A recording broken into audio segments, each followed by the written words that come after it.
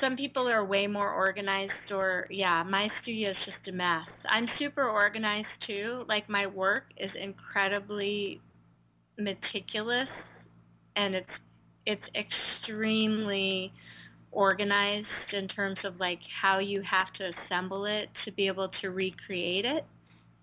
Right. And I can say more about that. But then like everything around it is totally chaotic. Yeah. So it's this weird juxtaposition, you know? And it's also this weird juxtaposition of like all of my work kind of comes out of the idea of like spontaneous gesture, and yet like the way it's evolved over the years, what I end up making are these very meticulous, very non-spontaneous, very calculated assemblages that when they're done feel really spontaneous or organic, and yet like the means to get them to that point is totally the opposite. It's this really weird, strange, like, you know, collision of these completely opposing things.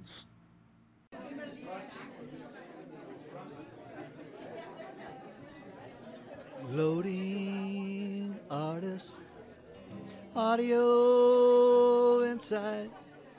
Loading artist, audio inside. Oh, it's Artcast, it's Artcast, it's Artcast. Yeah, yeah, yeah. Listen by your easel, maybe you can grab a chair, or even take it with you like you ain't got no care. Loading artists, audio inside. Loading artists, audio inside. So sit back and relax and grab your headphones too. Adjust your volume, it's Artcast.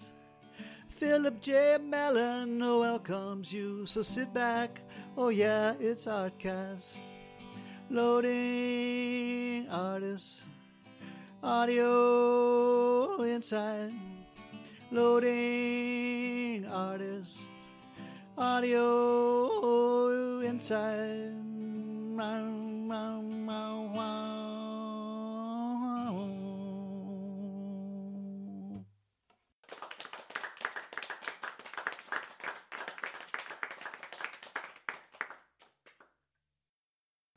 From the panning around the 360 that you gave me of your studio, you know, I mean, this I can imagine the planning stages, and whether it's coming up with sketches and you know, maquettes or what have you, and then like you said at the end, when it's together and it's on, you know, a wall, you can just like you can feel the nature in it, or like the organic quality, or the fluid quality of them, and it's not a mess at all, you know. Yeah.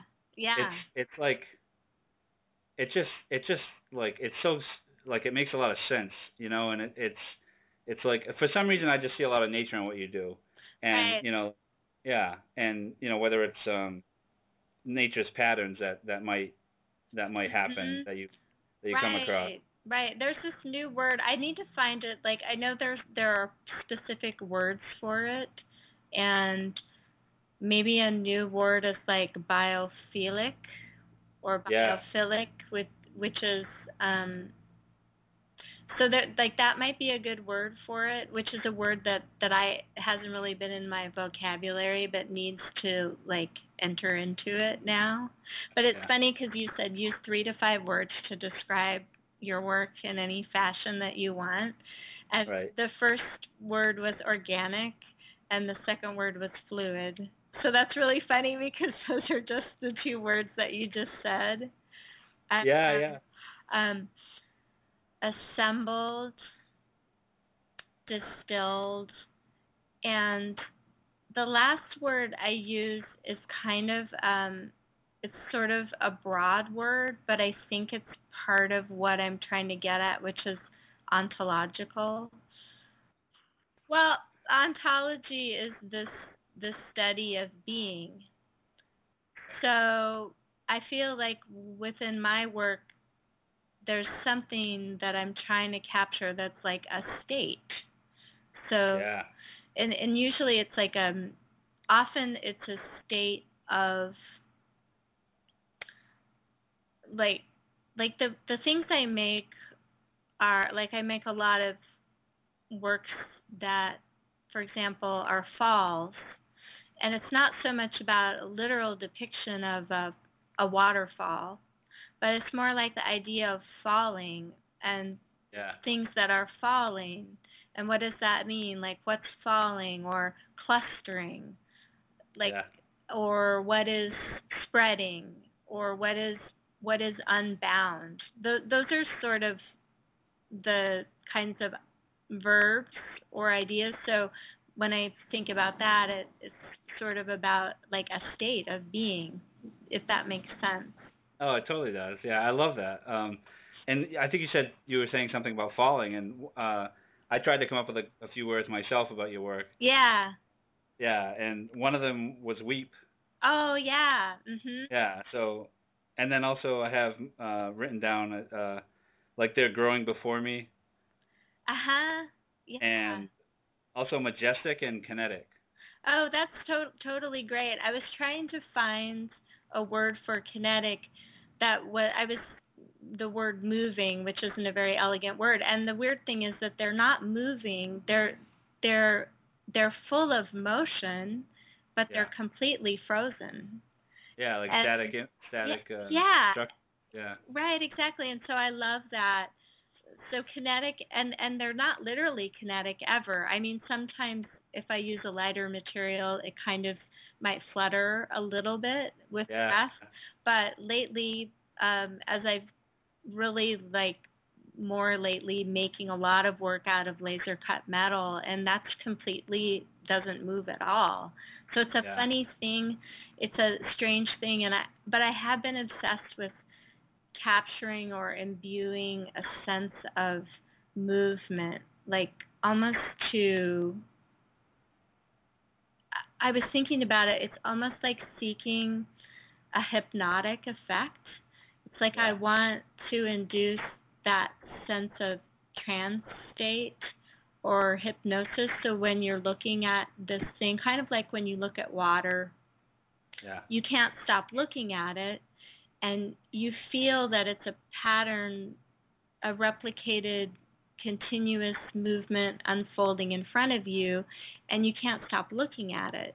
And so I think that that's what I try to get in my work, and it totally has to do with composition too. Like you can put an element in a certain place, and you can get that effect where it's like your eye just can't stop moving. Or you could totally freeze and close it down. So I'm always trying to ride that edge of like achieving something that keeps the eye moving, that induces maybe trance or hypnosis, like that state. Hello and welcome to Hotcast. Just want to take a moment and welcome Katy Stone, artist based out of Seattle. Here's our conversation. I hope you enjoy it. Thanks. I've been thinking a lot about my process and how it's changed over the years, but one of the things that I've completely become dependent on is collage. And the idea of now making a mark on a big piece of paper, for example, totally freezes me up, where making a mark, knowing that I can cut it up, and that I can layer it, and I could disassemble it, and I can remove and move it around. So it's so critical, whatever I do, I have to be able to change it. And I have to be able to shift and move it in a way that's not like when you're painting, you're layering these layers on a surface, and they all kind of, oftentimes they obliterate each other. And with collage and certain types of material, or with the way I work where it's parts, you're usually not obliterating. It's like, you know what I mean? It's like that the elements are evident, and it's the accumulation of the elements. You see that. It's like all the parts are visible. You're not obscuring something. And I really love that sensibility. I really like parts that add up to something and that also aren't necessarily ever concealing. Do you think it's could be related to musical or like say a symphony or where you can hear each instrument and they're all in concert with one another? Oh, that's a really cool way of thinking about it. Yeah, maybe it is like that, and you can zone in on whatever aspect you want. I mean, it's you can do that with a painting too, of course, but it's just a different thing when it's not contained in a frame, and when it's individual layers that are actually physically that are separate from each other. Right. Does that make sense? Like, there's just my sense of painting for me was always this compression of layers, like, and I like the physical separation of layers. So even I was when just gonna say, oh, I'm sorry. Go ahead. No, yeah. Sorry for stepping on you there. Right. When I was going to say that they're filled with air, and like that might be kind of obvious because obviously there is a lot of air involved in your work, and also shadow, which you list a lot in the materials that you use, Right. And so they are airy. There is no, like, I think you use the word compression, and because they sit off the wall, right? Yeah. So there's like I said, the shadow and then the air itself. It just has like a light feeling to it, which is interesting. I guess the metal is like a light type of metal, but it's still metal. So when I think metal, I don't. Yeah. Go ahead. When I think metal, I don't think of air much. No, for sure. Yeah. I'm laughing because I really like I like that you zoned in on lightness, because lightness is also like, it's kind of that being thing about ontology. Well, what is lightness? Like, and so for something to have levity, it's like this physical lightness, space, air, and floating kind of feeling, like the lack of gravity. Cool. That's really interesting to me. It's like, so it's kind of funny that I make these things that are falling down, except that they don't really feel like there's gravity.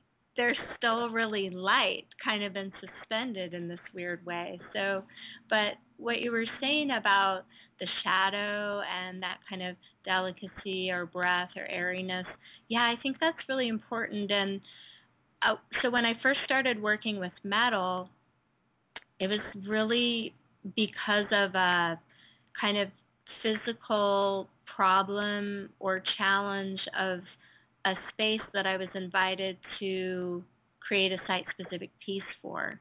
And they wanted something that would project sculpturally into the space, but it couldn't be hung from the ceiling. And of course, all of the material I'd been working up to that point was completely floppy, like Duralar or paper. It's rolly, it doesn't stick out or project out. And I started thinking about, well, these marks that I'm making are on clear plastic, and the only difference between the mark and on clear plastic is like, well, what would happen if I took the plastic away? The negative shape would become empty, and I actually just could physically cut out the mark and cut it. I'd have to cut it out of a rigid material, and that rigid material could project out into space. So that's how I started using metal, and I started using steel originally, and steel is heavy. Even though it's really thin, it's actually heavy. And it's funny because then I didn't quite like it because of the heaviness of the material.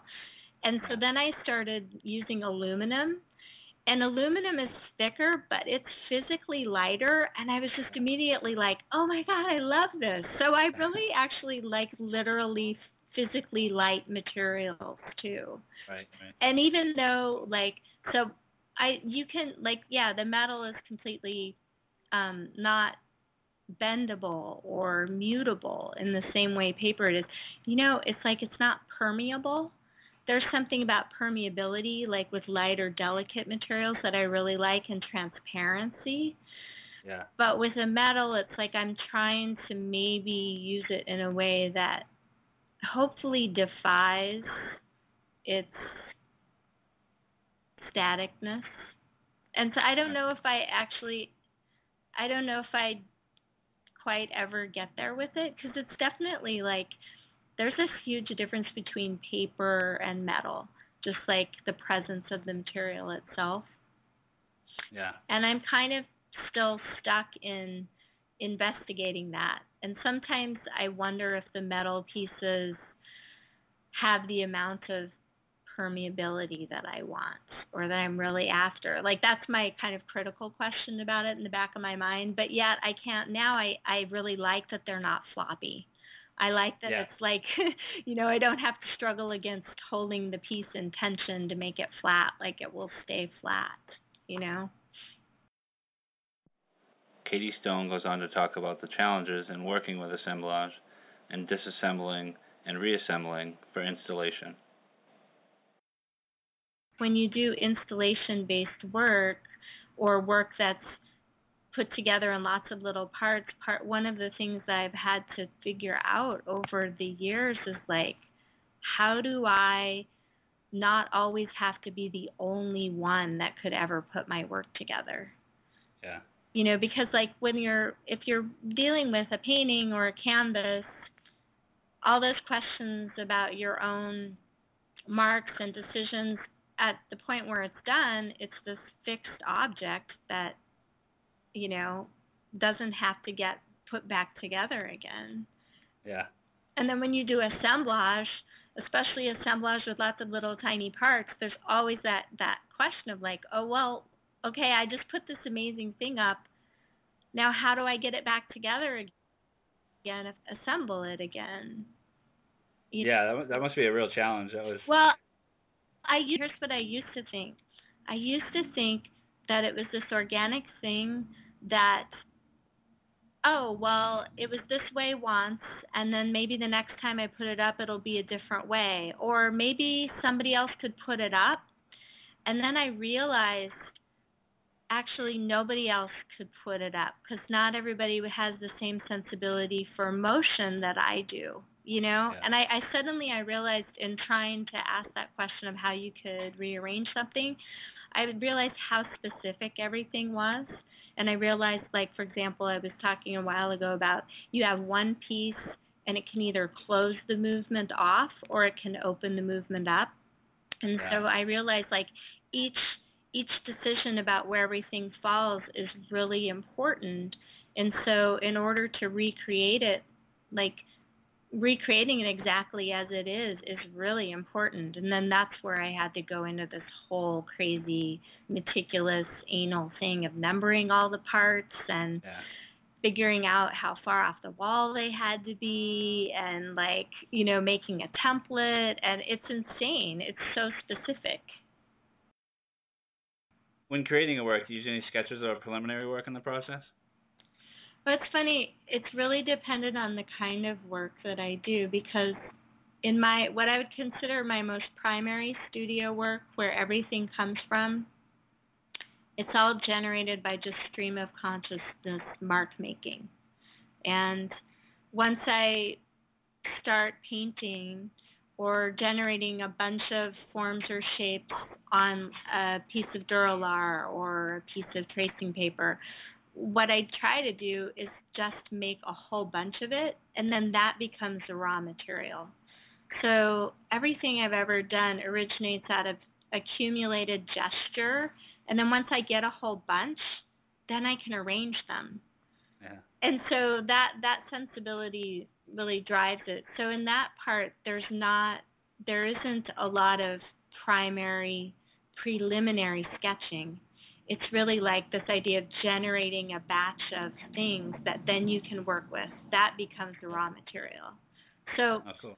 But then, like, what it's evolved into over the years, especially like when I do site-specific work, and I do a lot of commissions and a lot of it's weird because many years ago, I was only interested in temporary installation.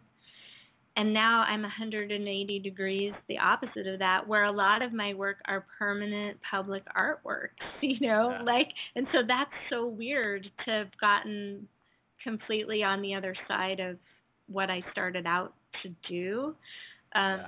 But I still try to subvert the whole idea of the permanence because it's still made of lots of little parts. And somehow it's the accumulation of all those little parts that still makes it feel kind of temporary or mutable in a way that I'm always trying to get at. But like what I do now is like I'll get a little mark or a gesture, and then I do a lot of work on the computer. I used to like generate the physical things and arrange them on the wall. Now what I do is I get the little parts and I arrange them on the computer screen. It's really the same thing. It's like moving stuff around, right. and like having like 20 of something and you're just like boom, boom, boom, layer it up, and move it around and adjust it and duplicate it and cut it apart. Only now what I do a lot of is I do it with Illustrator, and I do it on the computer. So it's like drawing and cutting on the computer instead of actually drawing and cutting. That's for making big pieces. When I make little kind of collage, more drawing-based works, I still generate a whole bunch, and then I edit and cut them apart and select them and play with them. So it's still really the same. My best works, I think, don't come out of preliminary sketching. It's like it comes out of this act of making and manipulating and kind of drawing, and then from that stream of stuff selecting something and then taking that to sort of move further with. Next, Katy Stone talks a bit about scale, surface, and site conditions. One of the things that I was playing around with a lot is surfaces, and the way that, like, first of all, a lot of the works I do are really big, so like 65 feet long. So you actually have to move through them or in front of them to fully experience them. So I did make a piece that was specifically has shiny surfaces, and when you're moving in front of it, it shimmers. And if you stop, then it stops. So there's a little bit of that kinetic interaction that I am hoping to evoke when I make those really big immersive pieces, and hopefully taking advantage of the site conditions like light, and then at the same time being super specific about how they're composed and how many parts they are and how much empty space there is, to sort of try to create a feeling that the entire wall, entire plane of the building is being active. It's not just this singular thing that's fixed, that's hanging on a wall. That's sort of what I'm always aiming for. I know for sure I don't always get there, but it's what I'm always aiming for. Next, Katy and I talk a bit about a specific piece titled Candy Sky. Candy Sky? Oh, yeah. Mhm. And that's what I was referring to earlier.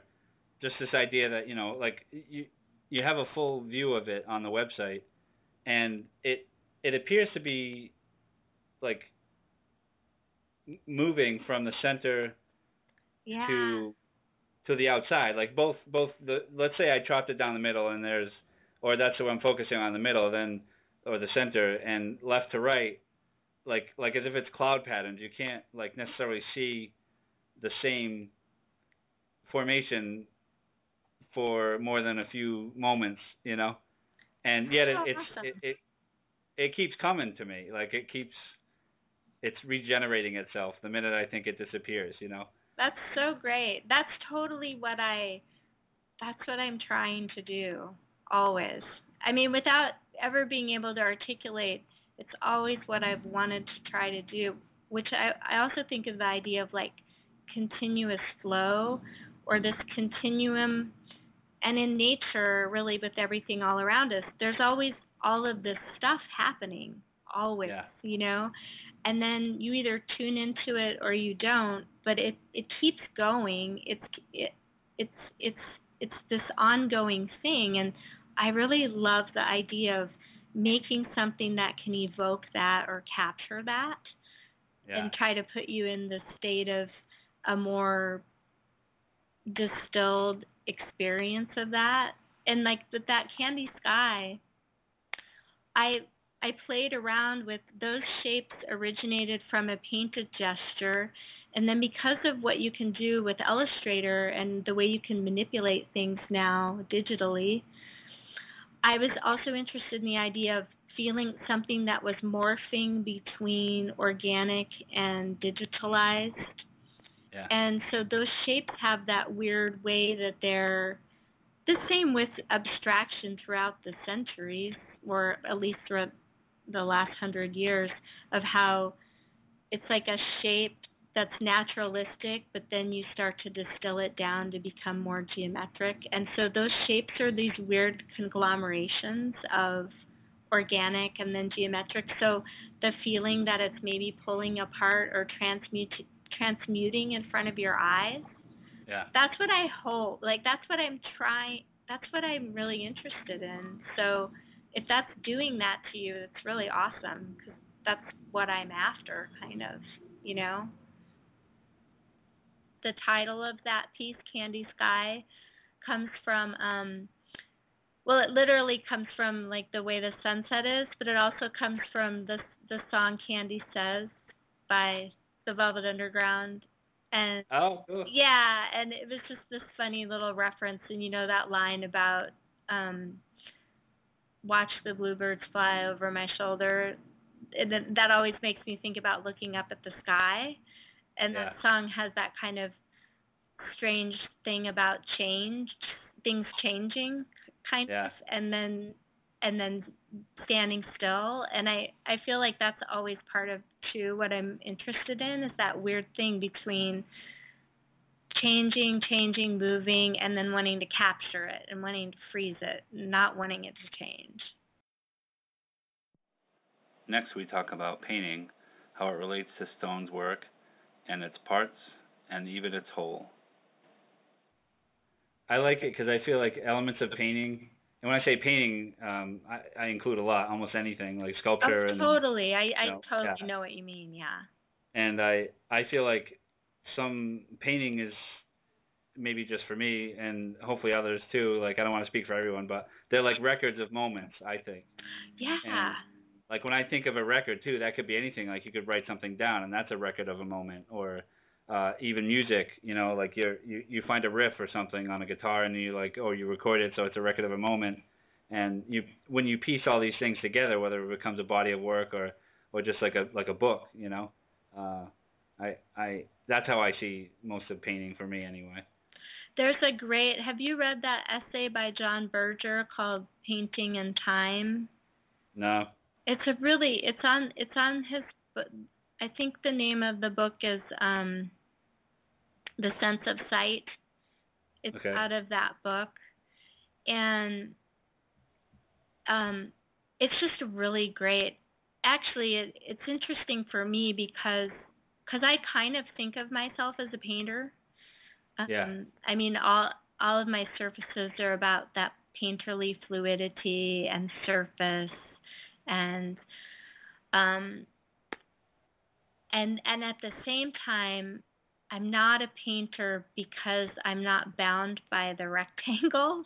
I had to, like, the rectangle just was a burden for me. Like it was like a locked room, and so. One of the things, though, that I think that he talks about, which I think is really interesting, is like it's how you look at, or he uses the word apprehend, how you apprehend a painting is that all the layers come together to create an experience that feels like a totality that was always like that compresses time. Yeah. And And I totally understand that, what he means about looking at a painting and you take it in as if you don't immediately start to dissect the layers. You kind of like, it kind of enters you as a whole. And and then for me, like, I wanted to split that up. That's why I use lots of parts, so that it kind of doesn't ever occur to you like a complete whole, because the physical parts are still visible. Kind of like how it's like collage versus painting, you know? Yeah. So it's really interesting. And you know what else? There's a really great movie that was on Netflix that's kind of about painting and time and the relationship between Cubism and the birth of cinema. It was on Netflix about a year ago, and it's really fascinating if you're interested in painting and time and the idea of time and in artwork and how time is like captured or not captured. And it was talking about the flickering light from early cinema and that experience of objects being perceived by flickering light, and then how that was completely informative of Cubism. Yeah. And I'm just like, oh my God, I totally understand. I totally see it now. Like when you look at early cinema and the way the objects move and their kind of jumpiness, and then you look at a Cubist painting, and you're just like, that's completely informative of. Yeah, there's a flicker there too. Yeah, there's a flicker there completely, and it was great because nobody ever mentioned that when I was in art school. You know. I know. What was that? I know. It's like, oh my God, that's completely, totally synonymous with film. It was really, really interesting. So that's another recommendation. Little recommendation. Wish I could remember the name of it. If you Google it. I'm sure you can Google anything, right? I know, right? Yeah. God. Just like some long key phrase. It's so easy now. Next, we return to the subject of scale in the work. How do you think scale affects the work, and do you work in varying sizes? Oh, I completely do, and it's like something I'm really passionate about, and that I've always had in my work since I abandoned big rectangular paintings, which was in the early 90s. And when I stopped painting that way, there's something that I'm interested in. I really like the idea of monumentality, and I forgot the word that you used at the beginning, but you used an interesting word that relates to that. Is it majestic? Majestic, yeah. Oh. And so I sort of think of those as meaning the same thing. But I was kind of trying to take apart the idea that something had to be gigantic to have impact. Yeah. And so I started making really tiny things. And I sort of love the physical experience of what it's like to look at something really small and be totally fixated on it, and what kind of aura it can create or have on effect it could have on you. And then synonymously, a gigantic work that makes you immediately aware of your own physical frame. Yeah. And what I've always liked to do, that's not as evident in when you look at a singular piece of mine, but whenever I have an exhibition, or whenever I have an opportunity to do an installation, for example, it always includes work of really big scale and really tiny scale. And I really I also like the idea of the hierarchy, of breaking down the hierarchy that says that you can't put something gigantic next to something really small, or, you know, that sort of thing. And so I probably get to do that less and less because I kind of make more singular objects now, just as a part of being able to be a practicing artist and exhibit work or sell work. You don't really always get opportunities to do big installations, but that's totally one of my MOs, is always to have little things with big things, because I love what they say to each other, and I love what it involves for you to physically experience. What do you spend most time doing? Looking, making, or thinking? Oh, I thought that was a really cool question too, because I used to spend, when I wasn't doing as much work on the computer, because I kind of define making as physically making, like physically interacting with materials. I used to spend almost a lot of time making, and it would be like the whole thing of generating, cutting, arranging, disassembling, putting it back up, that whole process. And then there was a lot of time spent looking too, because it's like once you arrange something, there's that, well, what am I after? What happens when I take this away? And I'm not, it's weird because I do a lot of disarranging now on the computer, so it's like there's a certain materiality that's missing. So I'm like, am I looking or am I making? Like, which one is it? Yeah. I do the least, and then thinking is like, if thinking is calculating relating to looking, then I believe that I'm mostly looking, but like I don't do a lot of intellectualizing. Like if thinking is conceptualizing and intellectualizing, that's not what I do. I do a lot of arranging and a lot of looking, So, and I mean that's what arranging is, making, kind of.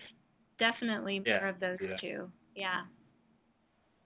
I feel like I wonder what order they would go in. Are you that I think I do. I think that it's like making is first and then looking is second, but there's a really strong relationship between the making and the looking with my work, where, like I said, I've realized how, because of now, since I've had to have assistants to help me make big pieces for a long time, and for example, just bringing another person into your studio and having them help you, and for example, if you had a whole bunch of parts and you said, well, put these up on the wall for me, and I'm kind of trying to capture this sense, I've only met like one or two people that could really start out from scratch, really inhabiting what I do. And that was after they worked with me for a long time, and so it's like, I've only met a couple people that could really sort of get that thing that I'm after. So I guess what this is a long-winded way of saying, like, that thing about looking at something and seeing how it is and what's happening with it, for me, is also synonymous with putting it together and making it. And they're both really super interconnected. I remember, too, like, years ago, how I would have this favorite chair in my studio. Actually, it's so funny, a friend of mine has that chair now, and she's had it for longer than I have, but I still feel like it's my chair. And that was like my studio chair, and sometimes I would like sit in that chair for 2 hours looking at that thing, trying to figure out like what it needed or what was happening with it, So it's a funny relationship between those two things. I'm probably making, then looking, then more making, then more looking. You were asking about some of my favorite artists, and somebody who I've just recently, within the last 5 years, figured out I shared so much in common with and owed such a debt to, and has not really been on the radar screen up until lately, is Judy Pfaff. Oh, cool. Yeah, and it's like all through art school, nobody ever talked about Judy Pfaff when they should have been, and all of a sudden it just like hit me a few years ago. She's just so originated that way of immersive sculptural painting, really. Yeah. and that kind of came out, that sort of sensibility kind of grew out of a lot of women artists from the 70s, that, and she's just one of them. So she's like one of my heroes for sure. Nice. Yeah. So going back further, some of my favorite artists, like I love Odilon Redon, for that lightness, and his work has this strange floaty quality to it that I think is really interesting. So I've always really liked Redon, and I love Gustav Klimt's landscapes. Oh, cool. And Judy Pfaff, Anna Mendieta, Joan Mitchell, Pat Steer. I really like Jessica Stockholder and Richard Tuttle.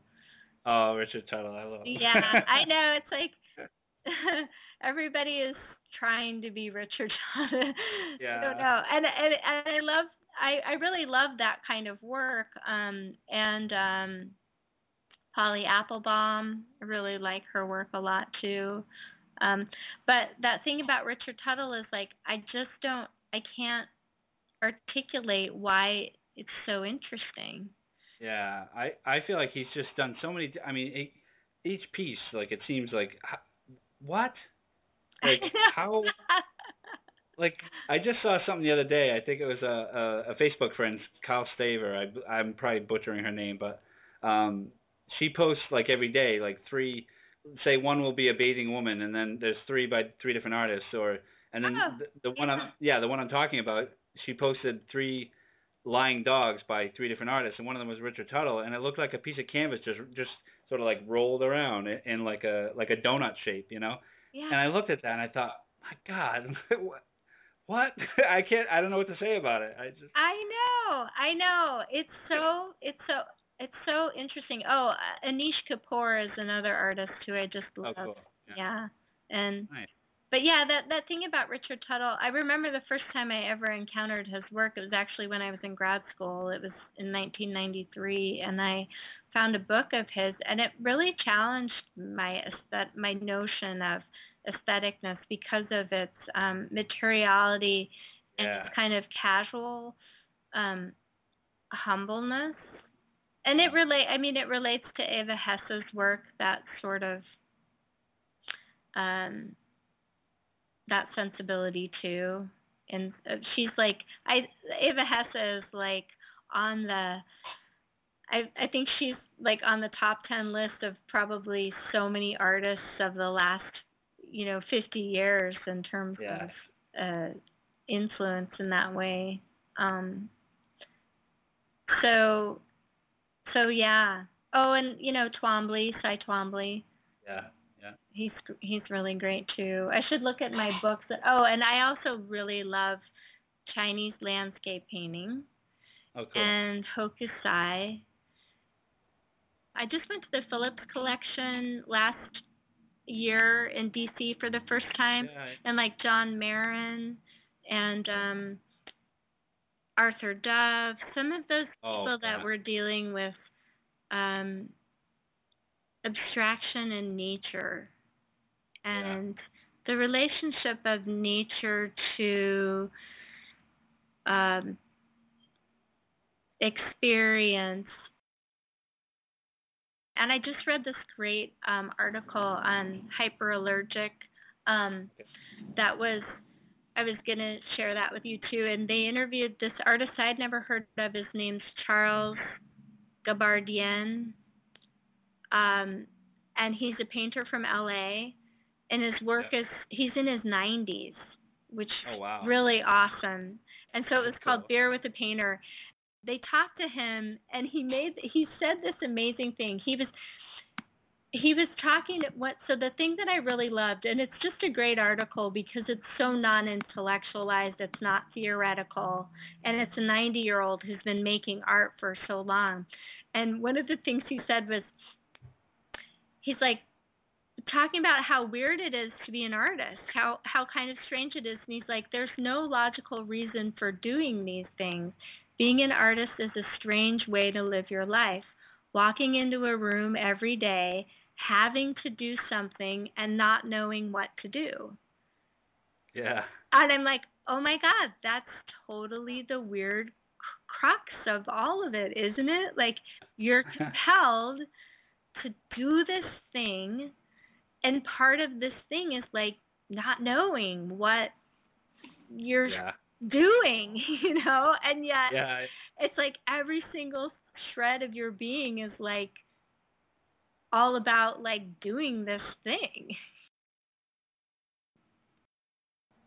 Oh, well, one of the things I wanted to say, and I'm not, like, I just wrote down the word rubbings, whether it's charcoal rubbings of, like a tree bark or something. Oh, right. Mhm.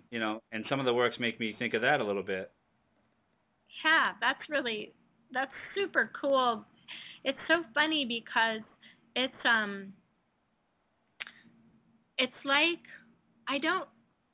if I get really fixated on what tree bark actually really looks like, it doesn't interest me as much.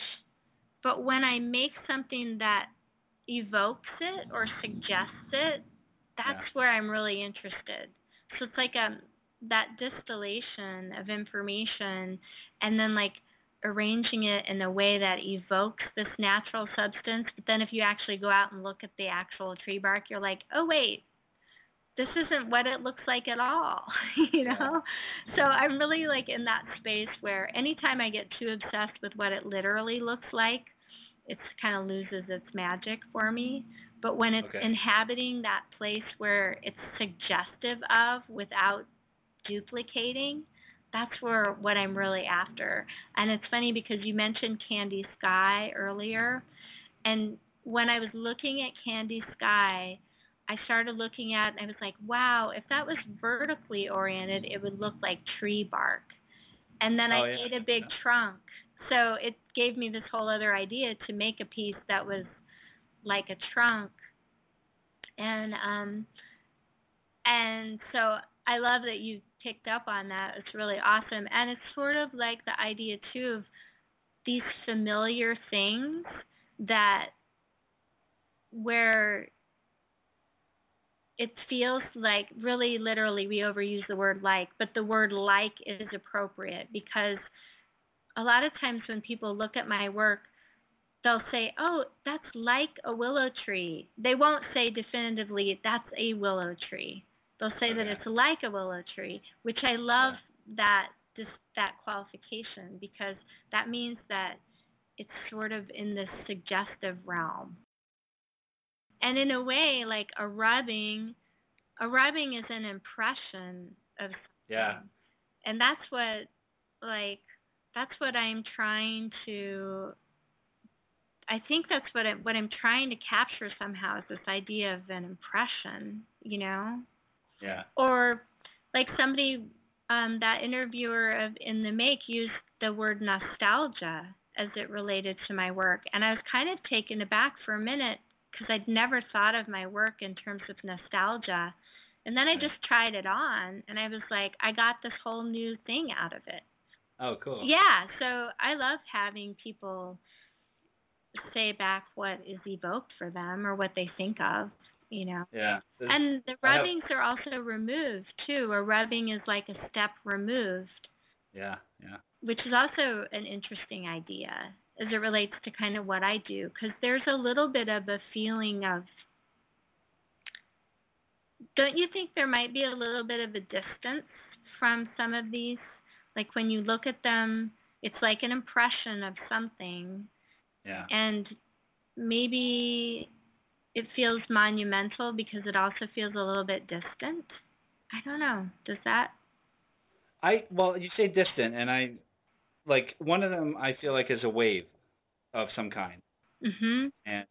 But I don't feel like I'm going to get wet. Yeah. I like watching it. Right. But I don't feel threatened by it. Yeah. Mhm. That's cool. Well, that's also interesting because for a while, there's that whole thing about the sublime in art and things like that romantic notion, which I'm into.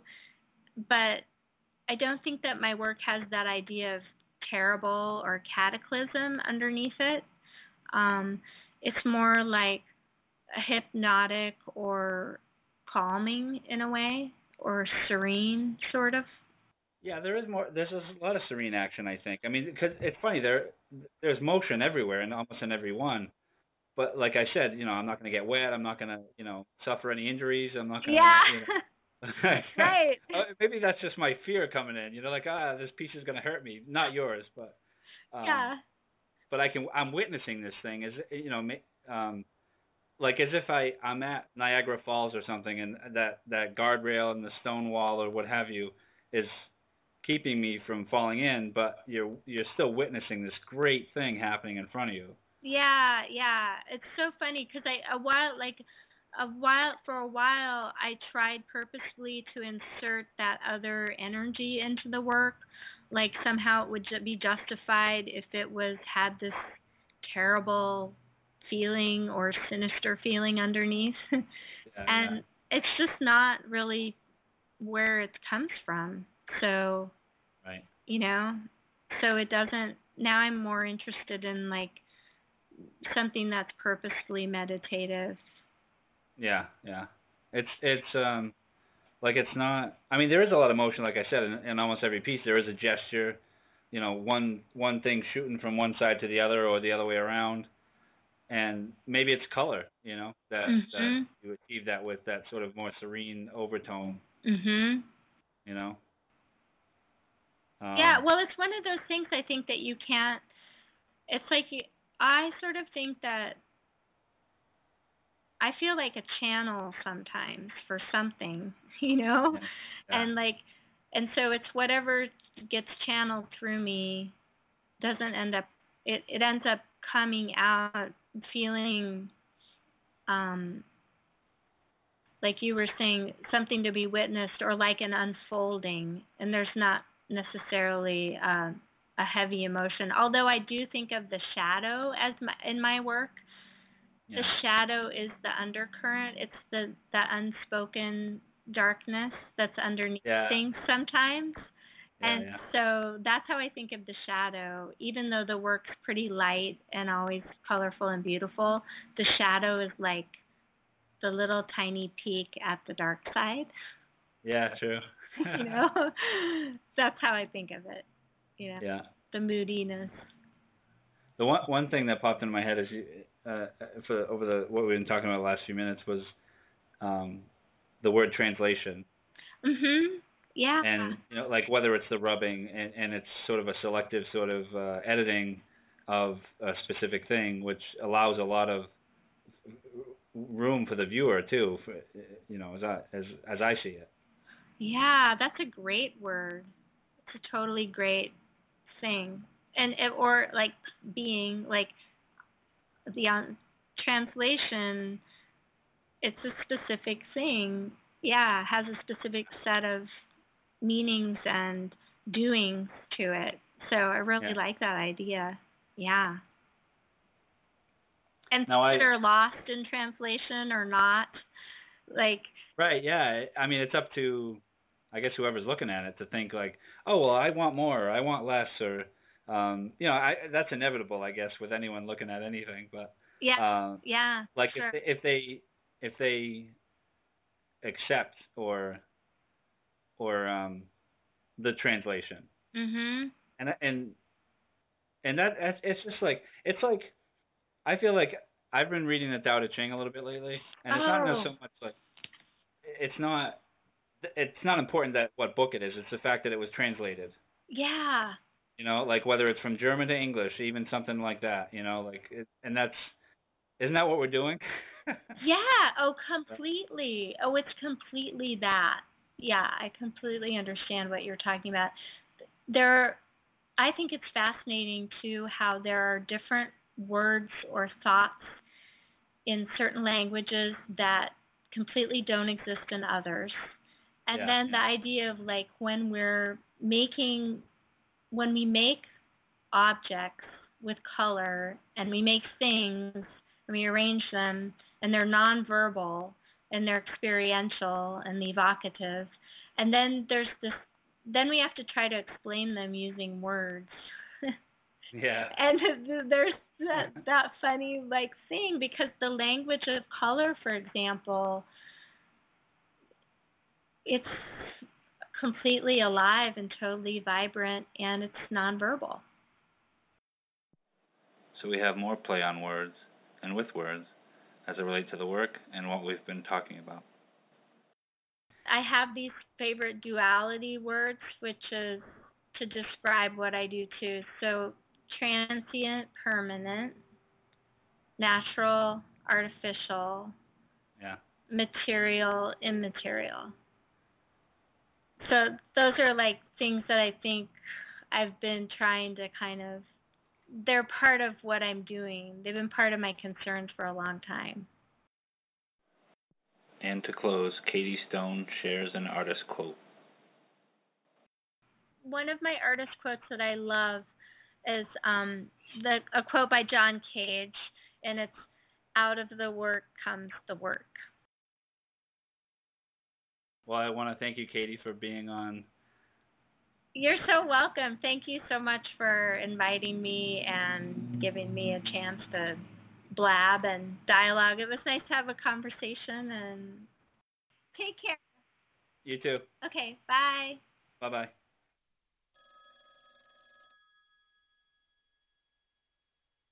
This has been Oddcast. I'm your host, Philip J. Mellon. Thanks for listening, and keep the dialogue going. Woo! Okay, wait. Let me ask you this. Define abstract art.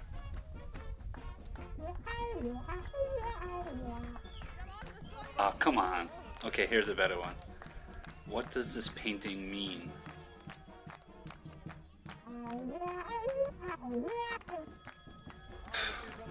I'm getting nowhere with this. Forget it. Oddcast home is ahtcast.com. Thanks again.